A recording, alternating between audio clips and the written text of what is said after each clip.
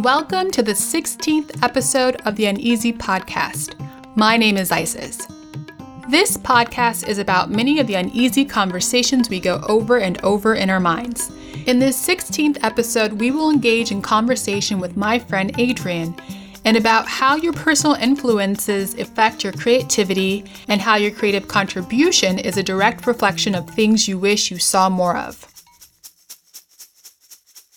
I want to give a huge thank you to Adrianne for her time and thoughtfulness. Adrianne was so kind to share her creative process and all of the assessments and what-if scenarios she considers before producing new content to share, as well as the personal aspects that make her work and contribution to a larger body of creative work still carry her voice. I will continue to correlate such uneasy ideas of the creative process to the book I recently wrote titled Upala. The title of the book is spelled U-P-A-L-A, and it's available for purchase on CreateSpace if you want a printed copy, or on Amazon if you want an ebook. I want to also remind you that I've included my email on the first page of the book, and I want to encourage you to reach out and share your uneasy thoughts, reactions, suggestions, and uneasy stories. I want to gather all of your input, and with your permission to share, of course, create our own series of episodes featuring the topics you would like for me to discuss.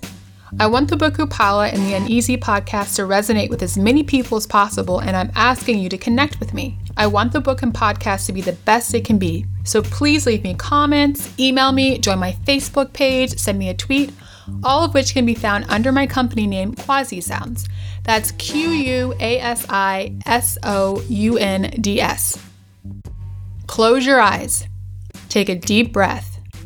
Imagine you lived in a world that was a true reflection of the things and people you cared about, an accurate portrayal of how you consider yourself, and the messages and values you would like to share with others. How comforting would it be to feel included? Not because you're being made fun of or mocked, not because you had to defend or explain yourself, not because you were defined in opposition to the ideal or any stereotype, but solely included for who you are. Last episode, Garth asked very poignant questions. Do we want to live life a different way? Don't we want an abundance of humanity? Why is it so important for this power struggle to maintain this status quo where only a selected few are fully enjoying the system? I sat down with Adrianne and she shared with me her efforts in contributing towards creating an abundance of humanity and not just accepting the limited script characters the media is coercing us to accept. Really what I'm going through is trying to fill a gap in what is on television. There's this meme out there that says create things you wish existed, and that's truly how I approach the creative process when it comes to creating content for media. I just want to see stuff that's not there. And so when I sit down to start creating, it's really exciting for me every time. It's like my favorite day of the week, the day that I set aside to just go through ideas, because there's a lot of personal experience attached to those ideas as well. That's where I draw every idea from, whether it's my direct personal experience, my adjacent experience to someone else in my life that has gone through a thing. It allows me to approach things from different perspectives, all kinds of stuff. And so it's always fun to go there. But then I think about what do I wish was there and what needs to be there. Right now, there's all this high tension and my favorite sitcom in the world to this day is still Family Matters. And there's an episode of Family Matters when Laura and Eddie and all of them were in high school, and somebody had a gun at school and someone ends up getting shot. It was such a dramatic episode. And for me, being like 10 years old, I was like completely freaking out. Not for fear per se, but like, oh my God, people take guns to school? Like, what? And it took me like a month to not be afraid to go to school though, because I thought somebody was gonna have a gun. And it was really good because once I finally said that out of my mouth to somebody, it allowed for a very healthy dialogue. Well, since then, though, we've seen a lot of that happening in schools and all of that. And that was kind of forward marching for Family Matters in the early 90s to be talking about that. Because when you look 10 years later, 20 years later, that's what's going on. And so like I think in those terms of what are some things on a serious level that we can bring. Our channel is rooted in Christianity, but all of our content is not solely based just about church. We also want to bring purely wholesome, entertaining content as well. And that does allow for us to talk about a variety of topics. I created a talk show format so that we could do some of that. When I look at things I want to see, that's another big one. Like, what do I watch? What are some of the things that I would like? I always have to remind myself, because I get real caught up in trying to fulfill other people's wishes and not sticking to my own script, sticking to my own gut. And I have to remember all the time that God has given me a particular desire, like a burning passion that let me quit my job so that I could just focus on doing this. A job that I loved, but the passion was so much stronger than my love for my job. And there is a reason why. For me to then stray away from what's in me. And so I'm always trying to put myself in check when I'm working with my team or with our executive director or a marketing director, our social media manager. There's so many people on our team that are fantastic at what they do.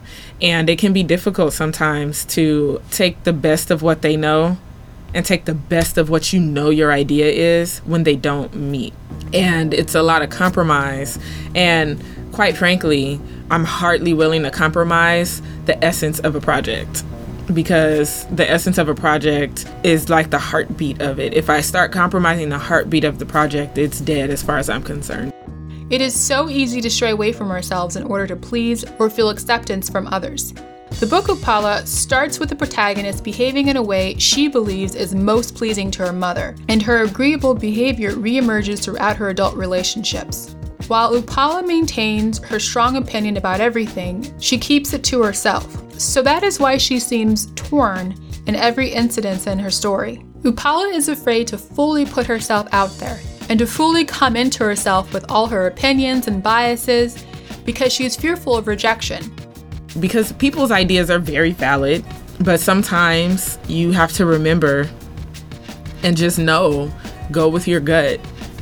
Go for what you know. This is the project and nothing else. There's other times though, I've brought ideas to the table that were great. People loved them. And then there's a but attached, and the but is always good because it helps me then to also stay on task with what the channel is about. Like, this isn't my personal channel, and I have to remember that in addition to just coming up with great ideas, we're looking to serve the need of our audience. We're not on television, we're on YouTube. And so making sure that we're meeting the need of our audience is very, very important. And so if our audience isn't gonna like an idea, I'm not gonna put it out. Like, when you just know they don't want to see that, then you just hold off until a later time. And also, that's a really important thing that I came to know and understand when I was in film school. All ideas are not necessarily bad just because they can't happen right now. And it's really hard when you're a creator and people are negatively responding to your ideas, because that's all you got when you're a creative. When you're a writer or a producer and a director and editor, where you're delivering a product that's only in you. If I have an idea, it's only in me. And so if I say, hey, I have this really cool idea, and so on and so on and so forth, and the response is like, that's whack, it almost feels like I'm whack, because the idea came out of my heart, out of my head, and it can make you feel very insecure about your capacity to do the job when time after time after time it keeps being, or you feel like you're being rejected. And it's important though to delineate between that someone is doing that versus just how you're feeling. You can be really close to your ideas and really close to your work, and just because there's a criticism doesn't mean that they're downing you, but you're so close to it that any sense of criticism then makes you feel like, oh, it's not good enough, or I'm not good enough. As you can probably tell, I'm extremely proud of my book Upala, and I have created the Uneasy podcast around the book in hopes of engaging with more potential readers and to create discussion around the ideas and situations presented in the book. The book itself is very unique in the sense that when I do describe what it's about, people have a hard time categorizing it because the book handles relationships, intimacy, self-acceptance in a very unique way. Let's just say it's not all roses. I remember one rejection letter saying that the book Upala is too personal. But it's true, and you go out there and you're shopping your scripts around, or you're pitching your pilot, and over again, you get so many more no's than you get yeses. So many more no's than you get yeses. I'm writing a book, and it can really make you feel like maybe this wasn't a good idea after all. Like maybe this is just me. Maybe I'm the only person that thinks this is a great idea. And I'm like really growing.